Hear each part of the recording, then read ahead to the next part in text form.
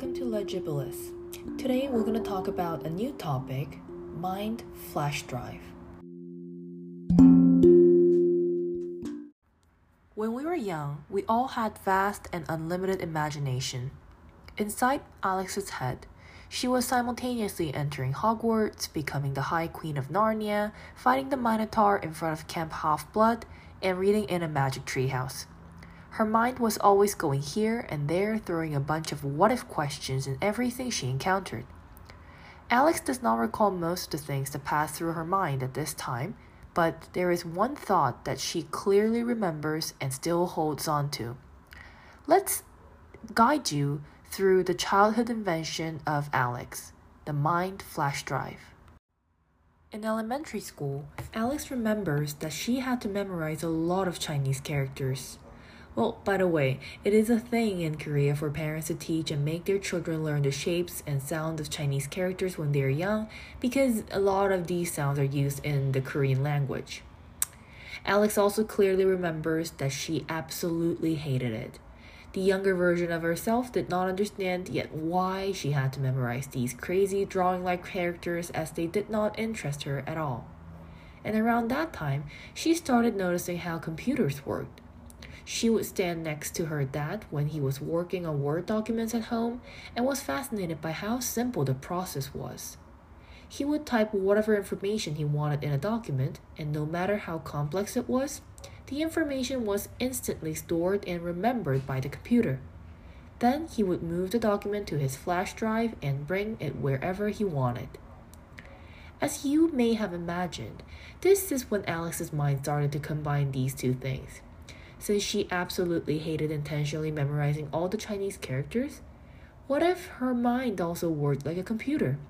What if there was a flash drive that is unique to her mind which can be plugged into a computer, typed in whatever information Alex wants to store in her head, and connected back to her brain? With this mind flash drive, her life would be so much simpler. She would not have to put in such effort to memorize everything. She will instantly know every single detail in an encyclopedia and always has a script right inside her head whenever she is giving a presentation where note cards aren't allowed.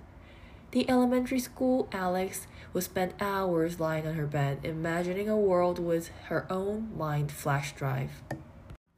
Of course, now that Alex and myself are more mature and aware, we instantly think that so many instances where this mind flash drive can be abused.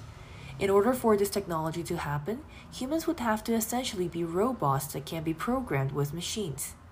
Also, this would create a new sort of hierarchy in our society where those already with access to information can have unlimited amounts of data stored right in their heads, while others without access will fall behind, and so on. To some, it could be the greatest weapon of all, a very simple and effective method of brainwashing the entire population just with the help of a few hackers. And most importantly, it gives Alex the creeps to think that everything inside her head that defines who she is can be manipulated on a computer. Now, if it falls down to the two choices, Alex would without doubt choose to memorize all the Chinese characters by herself without a computer, but it is still quite interesting to think and imagine this what if once in a while. So, Alex is asking you, do you have any childhood inventions that you still remember? After reading Alex's Mind Flash Drive article, I began to think about an episode from Black Mirror, the Netflix series, which was about the world where we can actually record the things happening around us with our eyeballs. I don't remember if it was a camera or a contact lens kind of device, but that episode basically pointed out that absolute memory, perfect memory, is not a good thing. In that episode, there is a main character, which is a guy who basically used that memory technique, memory machine, memory device, whatever. And then he goes to an interview.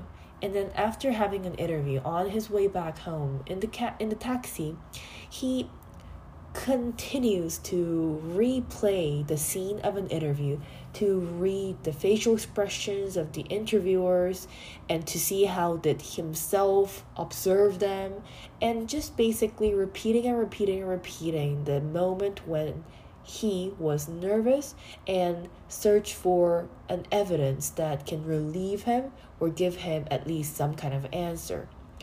And it affects the relationship too. He has a girlfriend in the video, and then because we can record everything, he begins to rewatch the moment when him and his girlfriend went to a friend's dinner night and then witnessed a weird vibe between his girlfriend and another guy in the room.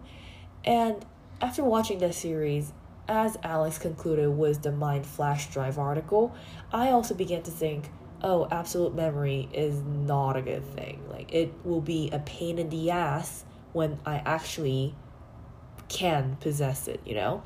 So yeah, this is my thought on the topic Mind Flash Drive, and we will come back next week with a more interesting topic. So thank you always for listening Legibilus, and hope you're having a great evening.